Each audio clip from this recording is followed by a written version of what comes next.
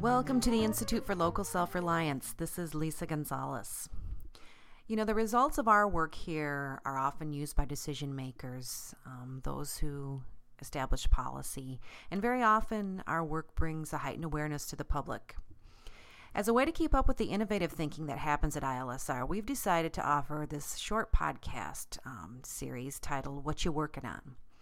Now, the idea is to touch base with my colleagues at ILSR on a regular basis and to let them share their current and future plans.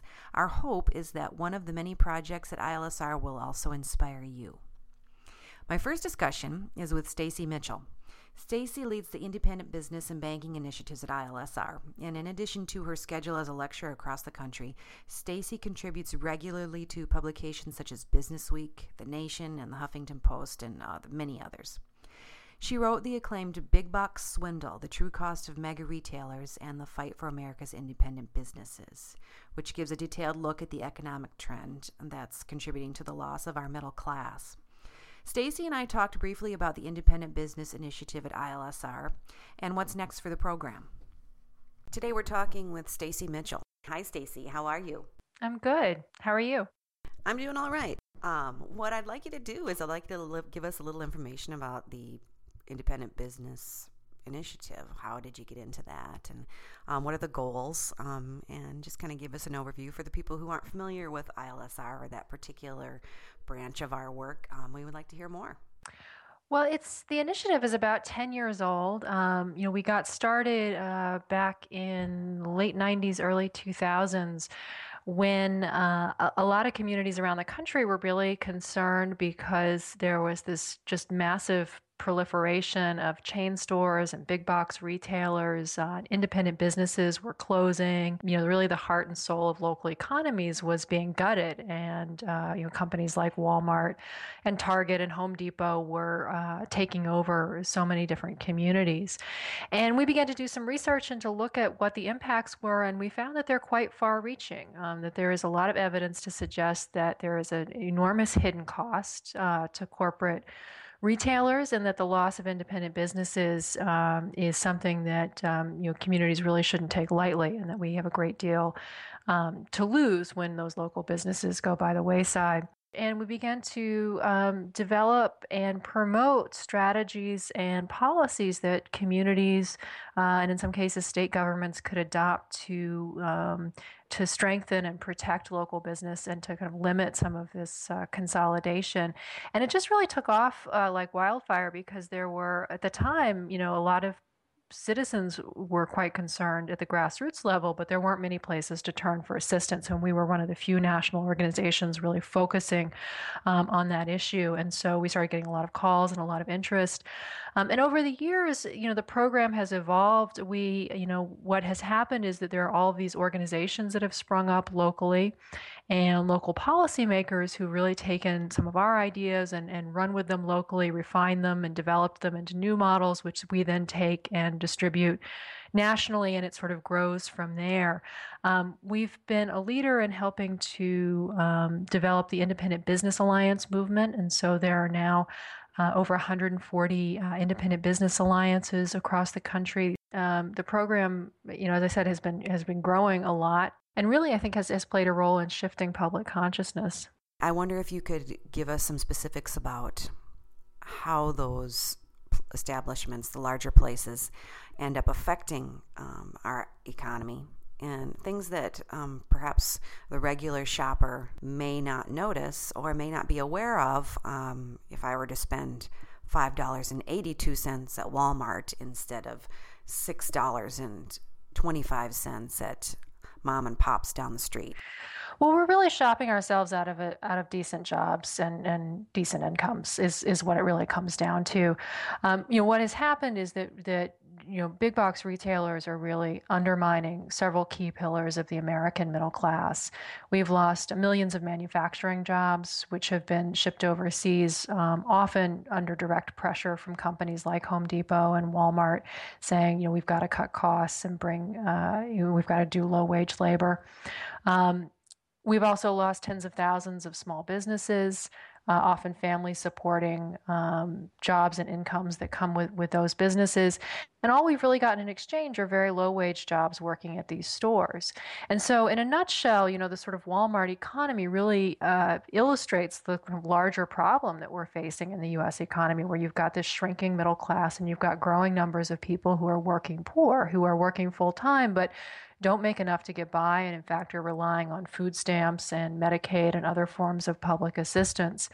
The bottom line is that there is a huge hidden cost. We think that these prices are low, but in fact, they're low only so long as those companies face real competition. We know that prices at big box retailers actually rise when local competition disappears, and they're low only if you ignore all of these larger consequences. We're hardly doing ourselves any favors if we think that we're saving money, but meanwhile we're eliminating the many middle class jobs in our economy and the opportunities that we need. I think the other really critical piece of this is that communities are losing their local decision-making capacity. We're relinquishing control over our future to distant corporations that do not have our best interests in mind, who may be here today and gone tomorrow. There's a lot of research I've written about recently. There's an article up on our website about how communities that have a larger share of locally owned businesses are actually much healthier socially and civically. People are much more likely to belong to neighborhood organizations, to get involved in various kinds of community initiatives, to attend city council meetings. They even vote more often than people who live in communities where the economy is really dominated by big business. So there is a cost here as well to the social and civic fabric of the places that we live. So you're finding that this idea of supporting the local economy and working with local independent businesses is something that has sort of taken hold, and people have decided that this is something that they feel worthwhile. Is that right? It's true. There's been this growing public consciousness in the last few years around the idea of supporting independent businesses. The question, I think, really is how, now that we have these successful models and this renewed public support, how do we shift that from being, something that's an interesting and fairly remarkable trend, but still very small? How do we make it be more the mainstream of the economy? So how do we do this? I mean, what do we need to do to make what appears to be a small trend turn into the way everybody does business? Well, I think one of the real keys is we've got to focus on public policy. And this is really, this is central to the Institute's work, of course. And it's a central part of what the Independent Business Initiative, what we've been doing there. And it's a lot of what I wrote about in my book, Big Box Swindle, which is that, these companies have risen to dominance not solely because of consumer choices. They've also been aided and abetted to a large degree by public policy. Our state, local, federal government is just riddled with subsidies and tax advantages, with regulations that favor the big guys and undermine local businesses. And so that's really what I think we need to focus on next, is changing those things. We need to get rid of all of the tax loopholes. I mean, Amazon is a really great example, and we're in the midst of the holiday season, so really worth thinking about how your Amazon shopping undermines your community. But here is a company that really creates virtually no jobs in your local community, and yet it has been exempt from having to collect sales tax for its entire existence. If I go down to my local bookstore or my local clothing store and buy something, I'm going to have to pay, 5%, 6% sales tax on that item. But Amazon is exempt. What we're really working on and what we're pushing is that that all of these grassroots groups that have come together around supporting local economies, we need to get much more serious about changing state and federal policy. And how do we do that? What are a few strategies that you found work? What are ways for everyday people to get involved in this? One, of course, is to look at your own spending and shopping decisions. If you're spending 5 out of every $10 with locally owned businesses. Try to make it 6. The second thing is to really talk with your neighbors and with the community organizations and neighborhood groups that you're involved with to sort of raise the overall public awareness level in your community. Maybe consider writing a letter to the editor or posting something on your Facebook page. We've actually got some great graphics up on our Facebook page, on the ILSR Facebook page right now, about the 10 reasons to choose locally owned businesses. That's a great, simple, easy way to share some of this information, and especially this time of year when people are making a lot of discretionary spending choices. And then I think after that, it's beginning to focus on some of the policies that you can change locally. It could be working with your city council to get a local purchasing preference, so that when public contracts and public purchasing, there's a preference given to locally owned businesses or out-of-state companies. It could be working with your local city council to move public funds, so that public funds are not with big Wall Street banks, but are actually invested in local banks and credit unions, which we know do far more small business lending and thus help to grow your local economy. At the state level, there are all kinds of opportunities to call your representatives about getting rid of subsidies and tax loopholes. And we're, of course, making a big push this year to close the internet sales tax loophole. It's really time for a playing field for small businesses, and that's something that Congress is going to be looking at. It's called the Marketplace Fairness Act, and I really encourage everyone to call their senator or representative and voice support for that. So that's something where a call could really make a difference.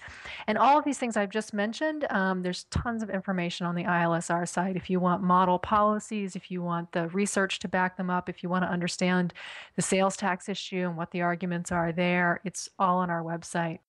We encourage everybody who's listening to go and check it out at ilsr.org. Also, Stacy, we haven't talked about what you're going to be doing next. Tell me what's next for you. Yeah, I'm working right now on a research article that's looking at how we can solve the issue of food deserts with locally owned options that create quality jobs and communities and real ownership, so that we're not just bringing fresh food to neighborhoods that lack it, but we're also bringing businesses that can create real economic benefits and economic development, which I think is critical. Thanks so much, Stacy, for talking to us. We're looking forward to talking to you again when you get your article done. We will definitely want to get an update. It's been great talking to you. Thanks, Lisa. Take care. That was Stacy Mitchell. As she mentioned in the podcast, there are many resources to help you spread the word about the benefits of nurturing our local economy and ways to share that wisdom with local policymakers, friends, and neighbors. You can also watch Stacy's recent TEDx lecture, which is posted on the ILSR website. It's a great lecture, and you should take the time to listen. You can follow Stacy on Twitter at Stacy F as in Frank Mitchell, and you can sign up for her newsletter, The Hometown Advantage, at the ILSR.org website also. Thanks so much for listening to our first edition of What You Working On. Thanks also to Latch Swing for their music, provided to us through a Creative Commons license. The song is called Gitan.